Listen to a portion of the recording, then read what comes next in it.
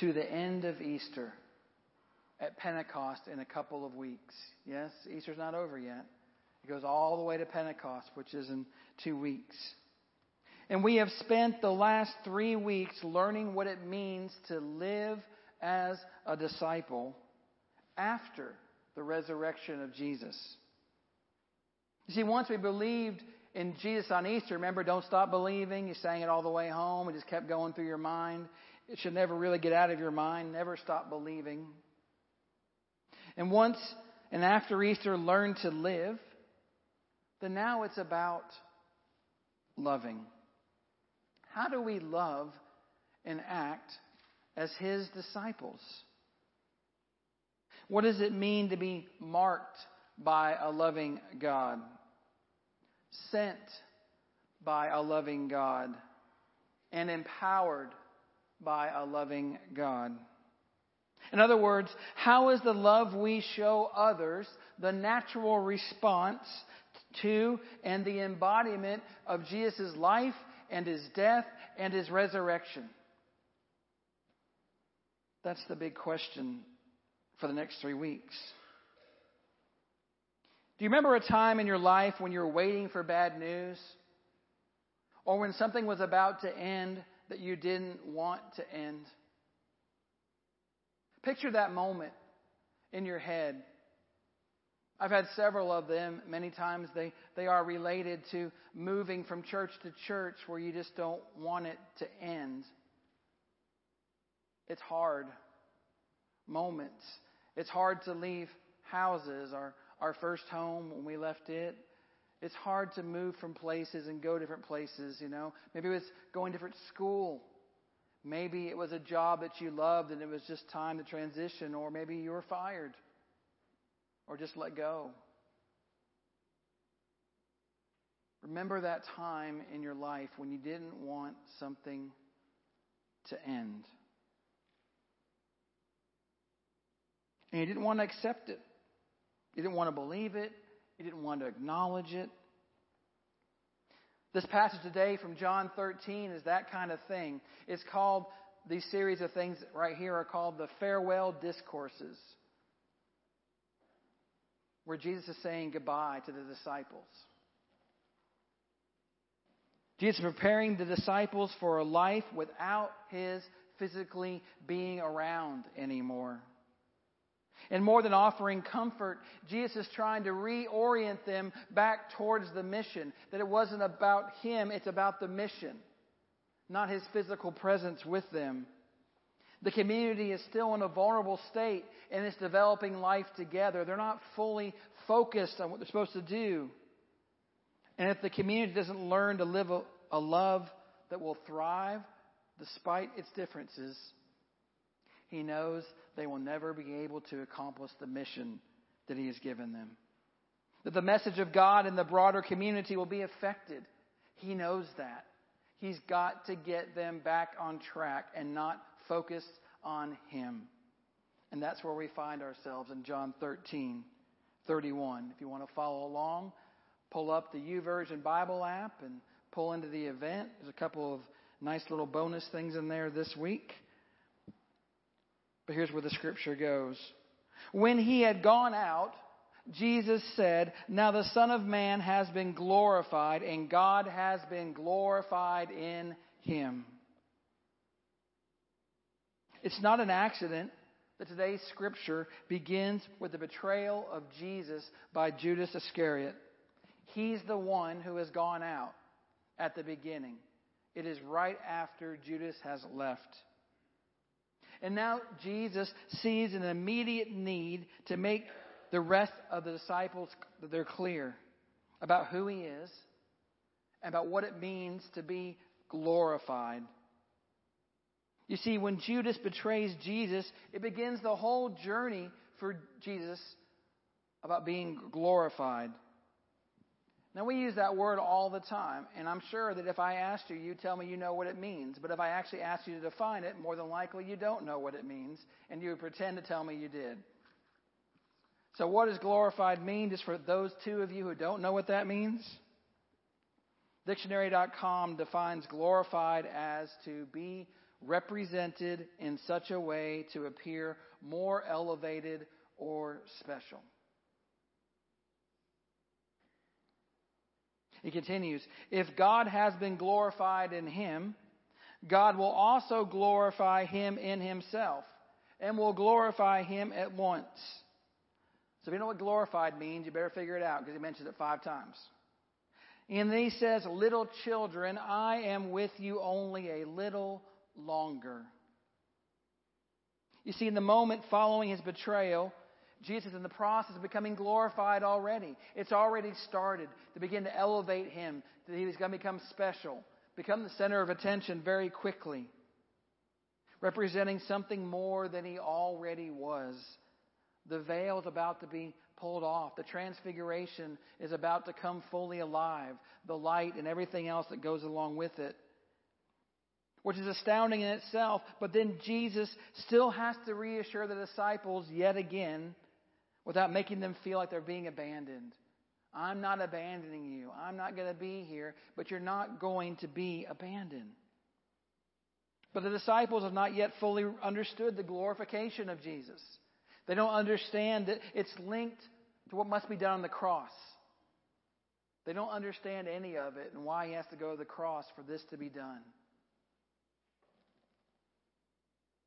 You see, they have not fully understood that Jesus is beyond special. They don't fully get it that Jesus is beyond special. What glorification means, to be glorified. That Jesus is the source of their strength in times of uncertainty. They don't get that. That Jesus is the source of their strength in times of uncertainty. And here's the thing, we often miss that too. That Jesus is the source of strength for us in our times of uncertainty. Amen? I want you to read that, so make sure you actually hear it. Read that with me. Jesus is the source of our strength in times of uncertainty.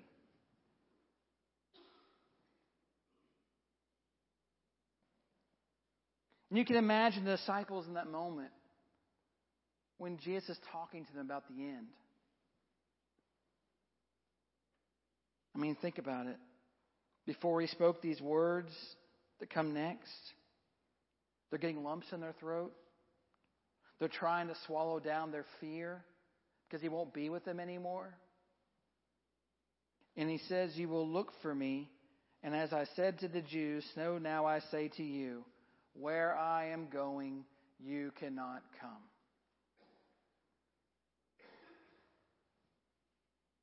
It's his friends hearing this. Where I'm going, you cannot come. Our journey is over in this world. It's been a lot of laughs, but it's done. We're done together. It's an intimate moment that begins the goodbye. And goodbyes are never easy, whether necessary or not. Goodbyes are hard. And he's talking to them. And he acknowledges the longing the disciples will feel after his departure. The beginning of a deep nostalgia of all they've experienced over the last 3 years. That's a long time to be together. Double that. We've been together 6 years. That's a long time to be together. You get to know people in a whole different way. Every moment, every more month, every year, it's different. You begin to forget, even at 3 years, you begin to forget when you started. But you always remember when you end.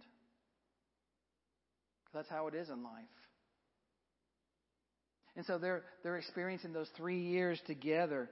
And they long for the assurance that comes from the intimacy of physical presence. You know, that person you just wanted to see one last time. Or that situation where you just wanted to stay there and didn't have to move on. And you wanted to experience it. High school graduates experience that a lot. And college graduates where you spent 4 years somewhere, or 5 years, or 6 or 7, or whatever it is. And then that moment in time is over. I remember leaving the Wesley Foundation after I graduated, and that was my home. It was everybody I knew. And what it was like to go on to seminary where I knew almost hardly anybody in a huge city that I really didn't want to be in, Atlanta. and experiencing those moments. And those hours of journeying together, they were weary with exhaustion, but sometimes when you're exhausted with people that you love and you're with, it's some of the most greatest times together. You're doing something and you're exhausted, but you go, oh my gosh, what a wonderful time this still was doing this thing together. Mission trips like that, right? Sharing inside jokes along the way. You know, your group has those jokes that nobody else knows and those experiences. And they would have had those too. We think somehow they didn't laugh. They didn't have fun. That somehow the disciples all sat around with Jesus in this mode of just teaching all the time. No, they laughed. They enjoyed life. They were a part of living together in this thing. Just doing life together. So he gives them instructions, a command to his best friends that he wants them to live out, which is why these next words are so powerful, not just because of the words they mean to us, because they were so powerful to them and have been throughout all the ages to the Christian community. When he says, I give you a new commandment, that you love one another, just as I have loved you, you also should love one another. He is saying that to them as his friends. And to all of us over all of the ages. And maybe one responsibility of discipleship is to always keep looking for the image of God in others. That's what he's saying to them. Keep looking for the image of God in everyone that you're around, especially each other. You would think the disciples would understand that, but they are very different people. Maybe we should always be looking for ways to show we've been marked by love. That we've been marked by love. The disciples have been marked by love. By Jesus' love. He called them and he marked them for a mission. Marked by a loving God for ways to see the sacred in others that goes beyond just the spark of the divine. Instead of affirming their distinctiveness as children whom Jesus loved enough to give a new way of being with one another. The love made possible by Jesus' own presence as a human. Jesus' own suffering as God at the hands of the Jewish leaders in the Roman Empire. This is the kind of love that he's talking about, a love that goes beyond anything that they would know. And so it really begs the question, why is it so hard to live into this new commandment? Why is it so hard to love? I mean, think about it. It should be easy. If Jesus gives us the power to do it, if he told us we're supposed to do it, and it's one of the new commandment. He didn't say the new suggestion. He didn't say it was the next thing I want to tell you. He said this is a new commandment. And he already said before that all the other commandments boil down to what? Loving God and loving your neighbor as you love yourself. So that is the other commandment, he said. So this is love each other too. So why is it we can't seem to live out this new commandment? I mean, on our more honest days, we admit there are some in our communities who are hard to love. Amen? If we're honest. And whether you're honest or not, Jesus knows your heart, so you're not hiding anything by not admitting that that's hard. I mean, whom do you find it hard to extend compassion towards? Poor people? Because they look bad. They struggle. They don't dress right. Don't live in the right neighborhoods. Don't act the right way. Don't have the right manners. Is it rich people because they think they have everything in the world and so they act with this whole sense that they're the only people that exist? They drive their fancy cars, live in their big houses. Don't have any respect for anybody else who's lower than them. Certain ethnic groups. You know how the Jews are. They've always been that way. You can't trust the Jews. The blacks, we don't need those people. Heck, that's why we have these rules about being able to drink from different water fountains and not be able to ride in the buses together. And I was watching the thing about the Freedom Train. And the Freedom Train was going across the entire, this is 47, I think it was, or 46. Was going across the entire country to show freedom. And there are parts of the states in the South who said when it comes here, it has to be segregated. The blacks will have to go to only one part of the train, and the whites will go to the other part of the train on the freedom train.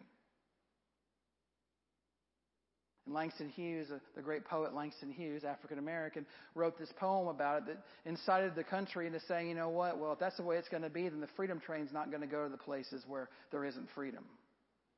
And it didn't. And this is in 46, 47. We know what happens in the 50s and the 60s. Is it that? Because if you think that we've eradicated that racism, that's not true. And if this is easy. If you don't like, people from Iraq, they just, I think they're all terrorists. And those 7 countries we decided to ban people from. Well, they're all terrorists. They're all bad people. Arabs, I can't trust them. You see the thing I posted on Facebook where majority of our country thought that teaching Arabic numerals in the school system should be offensive and outlawed? You know what Arabic numerals are? 1, 2, 3, 4, 5, 6, 7, 8, 9, 10. Or this 0 actually, but people didn't even know. They heard the word Arabic and they automatically assumed who somebody was and how they act. Or, our new friends, Teriyaki Madness, give them some time to get their stuff together. They've been inundated by people, and so it's taken 30, 40 minutes to get dinner. I hope none of you, if you go there, will dishonor our church by in some way. Don't tell me you're from our church if you're going to be mean about stuff. Please do not go there at all if you're going to be mean. So they're Indian. I was talking to some folks in the business community, and they're like, well, people tell us we shouldn't do deals with Indians because you can't trust them and because they're all, yeah. I was like, really? Is that what it is? Is it males or females? You get somebody gets all males are pigs, or all males just are jerks, or whatever else, or all females are out to get something, or, whatever it is. So you start lumping folks together, you have bad experiences. Is it teenagers? Those teenagers, they don't do anything. They're good for nothing. They don't do anything besides think about themselves all the time and everything else. Right? That's how it works, right? So we blame the teenagers for everything. Is it conservatives? I'm so sick of those conservatives. I'm sick of their policies and their deals and everything else. I'm sick of those liberals. I'm so tired of those liberals. If I could count every Facebook post I've got from a conservative or a liberal and put them all together and blow them up, I definitely would. They're exactly the same on both sides. There is no difference. So maybe it's that group politically. What group is it? What person is it? Who don't you trust and don't think should be present at the table? Is it gays and lesbians because, I can't trust any of them and that's just so weird. I can't figure it out. I don't know what to do with it. So they're not allowed at the table anymore. I don't know. It could be anybody for you and for me. We all have our biases against love. We all have our place that we can't seem to overcome, that whether through experience or just generalities or stereotypes, we just live in it. Imagine the one person in the Good Shepherd community maybe, or your workplace or your school with whom you struggle. The person that you just can't seem to get it together with. Because there's at least one person in every community you're in that's like that for you. It could be the same for each one of you. It could be somebody different. What would it look like to give this person elbow room at the table of God? What would that look like? To not have to agree or to believe, but to have elbow room at the table of God. Elbow room, where you sit at a table and you can't get your stupid elbows up because someone's in your way. Or if you're left-handed especially, it's really hard to figure out how to eat. All the lefties I go to lunch with, I'll have to figure out which side of the table they got to sit on so they can be able to eat. Bunch of lefties. They're only 10% of the population. Who's a lefty in this room? Raise your hand if you're a lefty. Nisa, you're a lefty? Are you really? Oh, wow. Davis. Lefties? What's good about lefties? Oh, nice. Only lefties are in their right mind. You see, the closer we are to other people we disagree with, the more tense it gets. And so what we do is that complexity and how we relate to one another, that's why we try to maintain our distance. People we don't like, don't agree with, don't believe, we like to maintain our distance instead of really having to talk, of having to work through what it means to be together in different beliefs. We might feel betrayed by one another. And there are yet others who would be the first to announce that they would never cause such harm to the work of God. That's not where their heart is. And Jesus saw this coming among his disciples. He knew they would not get along. He knew they were going to have trouble. And so he was trying to get them on board before things began to get a lot worse. And they're about to get a lot worse. And when you're under stress, what happens? You take it out on people the closest to you. And if they're not getting along anyways, it'll just make it worse. And even to us today as his disciples, he says the same thing.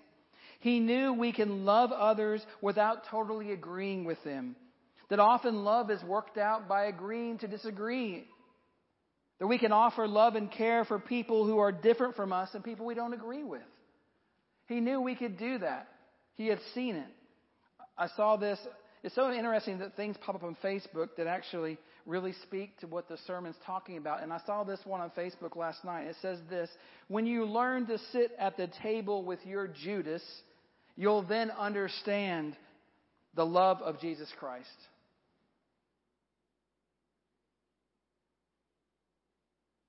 When you can sit at the table with your Judas, then you'll understand the love of Jesus Christ. In the state of Maryland, there are many rivers that flow into the Atlantic. And on the coastline and in lakes and rivers, there are geese and swans. And the geese and swans seem to be very indifferent to each other. And there's actually a rivalry between the two birds. Once or twice a year it snows and the river Tret Avon even freezes over. And one morning, Teresa was having breakfast near a big window where she had a perfect view of the river. And when she looked out of the window, she saw a large Canada goose with its feet frozen in the ice. Then to her amazement, she looked up to the sky and saw a line of beautiful swans that were flying overhead. And the leader of the swans made a right turn and began to circle down. Then at once the entire circle of swans descended and they landed on the ice where the goose was. Teresa was astonished to see the swan surrounding the goose, who's frozen to the ice. And with their long necks, they started picking at the ice in a circle around the goose. They kept this up for quite a while. The ice was not really thick. And with the hard pecking of the swans, a circle of ice broke around the goose's feet. Then the swans ascended and they flew in circles around the goose as if they were waiting to see the goose take flight. The goose stood up and couldn't move its frozen wings. And again, the swans descended and landed around the goose. With their powerful beaks, they began to scrape the goose's wings from top to bottom. They lifted the goose's wings and its body and to scrape and scratch the ice that was glued to its feathers. Finally, the goose put his wings out and flapped several times, and the four swans, they flew back to join the rest of the swans that were still circling above. And Teresa was so overcome with emotion that she witnessed the goose fly up with incredible speed and join the swans that were flying in the sky together behind the ones who had come to her rescue. True story as far as I know. You see it in the animal kingdom all the time. Predators help the prey sometimes. They gather together, the lion and the lamb. Jesus said, "A new commandment I give you. Love one another as I have loved you," which is unconditional, "so you must love one another." And then he closes with this: "By this, everyone will know that you are my disciples." By this, everyone will know that you are my disciples if you have what?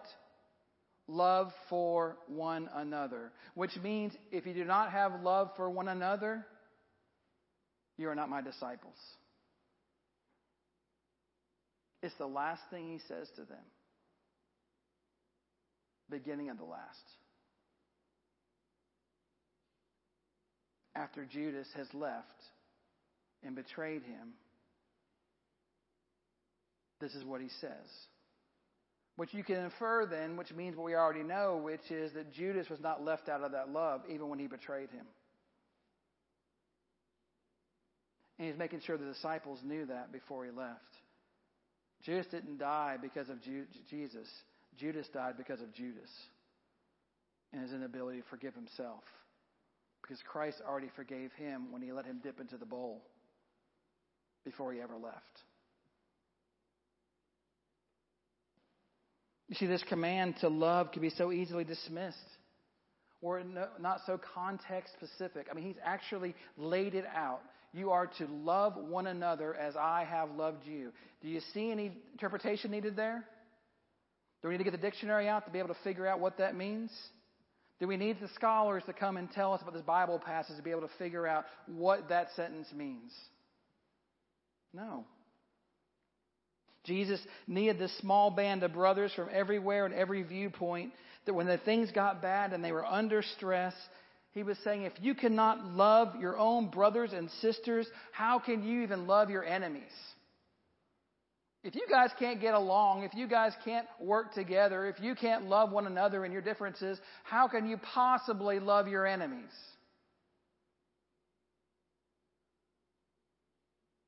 It's a message for the church and for Good Shepherd and for us individually.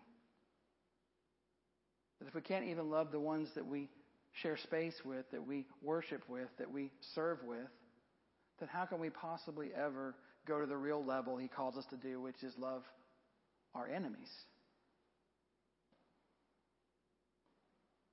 See, they had to show they were marked by a loving God no matter their beliefs. That was the one thing they had in common. That they were marked by a loving God that joined them together. And so the question I have that kind of closes us off is, how have you seen others at Good Shepherd marked by God? Where have you seen others in the Good Shepherd community who love this way, who are marked by God in this way? How do you feel you've been marked by God? How does it show? How do you live? How do you show love in your community, in this community? How do you show your love? Disapproval? Talking about somebody behind their back? How do you show your love to people that even you don't agree with? The lefties versus the righties. How do you show that? How are we all marked by God? And so it's because we are marked by love that we are brought to the same table. We don't have a table for each one of us or a table for one group or another. Can you imagine if we sort that out? We'll sort it by color, ethnicity, by your political views. We'll sort it by your sexuality. We're going to sort it by male and female. We're going to sort it by lefties and righties. Yeah, you're out. That's it. We don't do that. This table is for everyone. We don't decide who comes to this table. I'm not the keeper of this table. Jesus is. That's not our job. And it's because we are marked by love that we leave this table as well. We're able to come to it and we're able to leave it and we're able to share that love. So I want you to do to close this off is I want you to turn to the person on your right. I want you to give that person a blessing by saying you are marked by love. If there's somebody on your right, then turn back to the left and give them a second blessing. But I want you to do it in a second. I want you to turn to that person on your right. And I want you to say, you are marked by love. In 3, 2, 1. Go for it. Tell the person on the other side of you too. Why not? Tell the person on the other side of you too. And I want you to put your hand up like this. I want you, if you're a lefty, like this. Yes, that's right, Cassie. Whichever is your dominant writing hand put a finger up. The other hand put a palm up, whichever it is. And I want you to draw a cross on the inside of your palm. And say to yourself, I am marked by love. So here we go. I am marked by love. We are marked by love no matter what.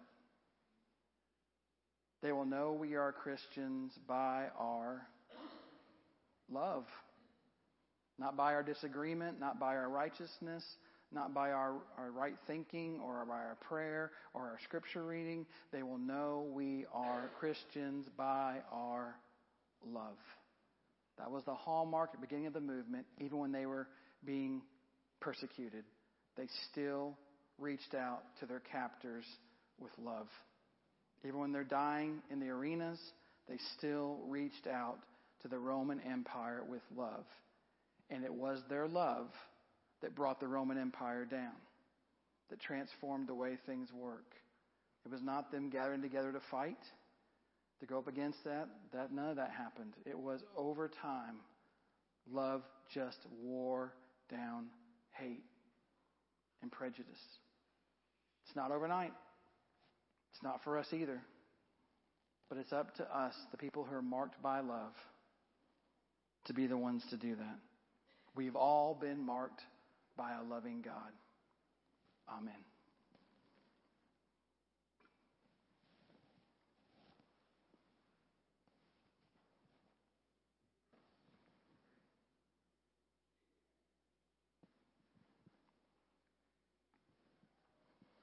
Our loving God, He sat in that upper room and He talked to them and once again was trying to get them to understand what He was saying. He gave thanks to His Father in heaven, the creator of the fruit, the creator of the vine, creator of the bread, the manna. He broke it, gave it to the disciples and said, "Take, eat, this is my body which is given for you. Do this in remembrance of me." Every time that you take it and receive it.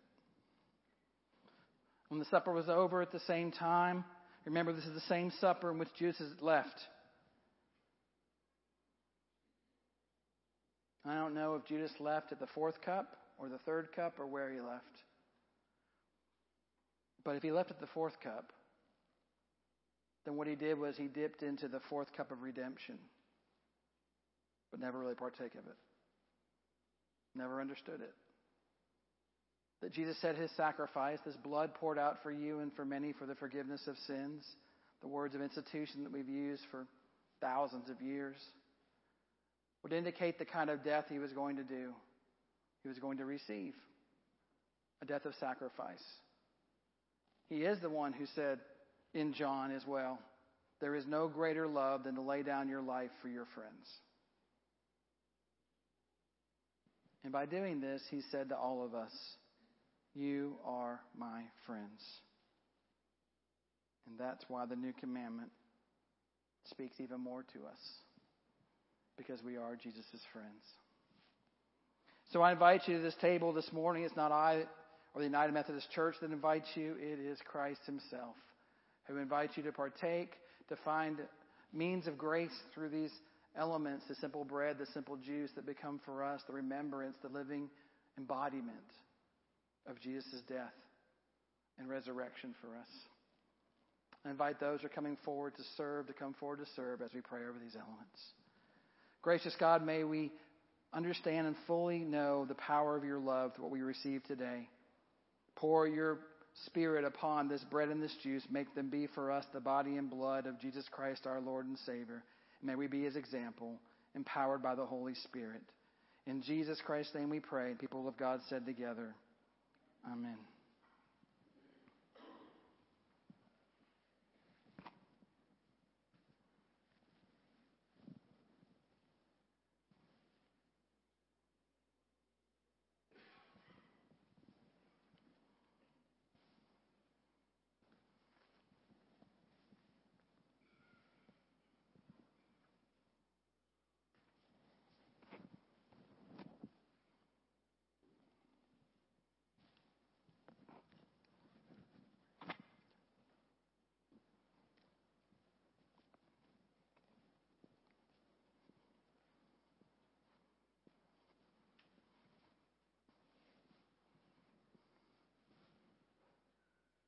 You may come forward as they put themselves into their places. The body of Christ broken and given to you in love.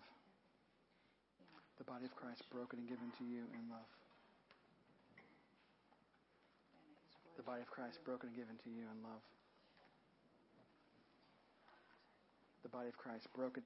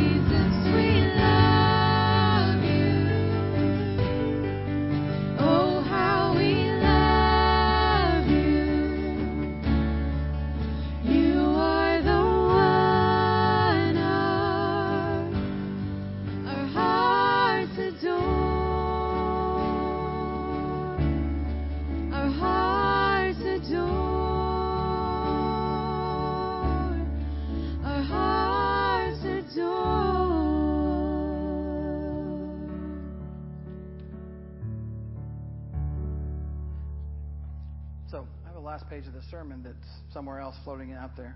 You don't have it either, so that's not good. 1965. There's a song that was written and came out. Burt Bacharach.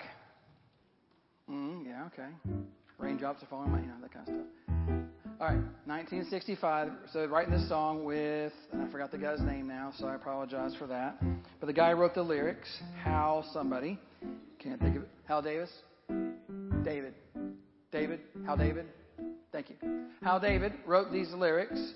And so he was writing to this song. And the interesting part about this song is, this is much better when I had it written down. But he was writing this song to God. In case you didn't know that. And so the song he was writing was trying to figure out Burt Bacharach said it was the hardest music he's ever written. And Hal David wrote this lyric talking about what the world needs now is love, sweet love. And he lays out that whole piece of it, and he's doing all of it, and they're trying to figure these verses out. And they can't figure out the verses. It's like, well, how is it better than an airplane? Is it better than a jet? Is it better than whatever? And so the verse, if you know the verse it talks about is we don't need any more mountains to climb, right? We don't need any more of these things because we already have enough of those things. And so he's really fighting hard. He's talking to God, and he's saying, well, what do I say to God that we need more of that we don't already have? So it's 65. It's the middle of the Vietnam War. People are split, divided, and fighting it out in the streets. And so he comes up with this whole piece of this. And they're surprised because they figure with this much division in the country, there's no way it's going to be a big hit. And yet it is. Most of us probably know this song in this room from one generation to a generation. It's just a Boss Baby just recently. They used it at the end of Boss Baby of all things. And so we're going to sing this song. We're going to do this and do this together and try this out. Not the verses. I don't want you to go on the verses, but just the refrain, What the world needs now is love, sweet love. It's the only thing that there's just too little of. What the world needs now is love, sweet love. No, not just for some, but for everyone. Here we go. What the world needs now is love, sweet love. It's the only thing that there's just too little of. What the world needs now is love, sweet love. No, not just for some, but for everyone. One more time. One more time. What the world needs now is love, sweet love. It's the only thing that there's just too little of. What the world needs now is love, sweet love. No, not just for some, but for everyone. What the world needs now is love, sweet love. Go into the world. Share that love. Not just for some, but for everyone. Amen. Amen. Go in God's love.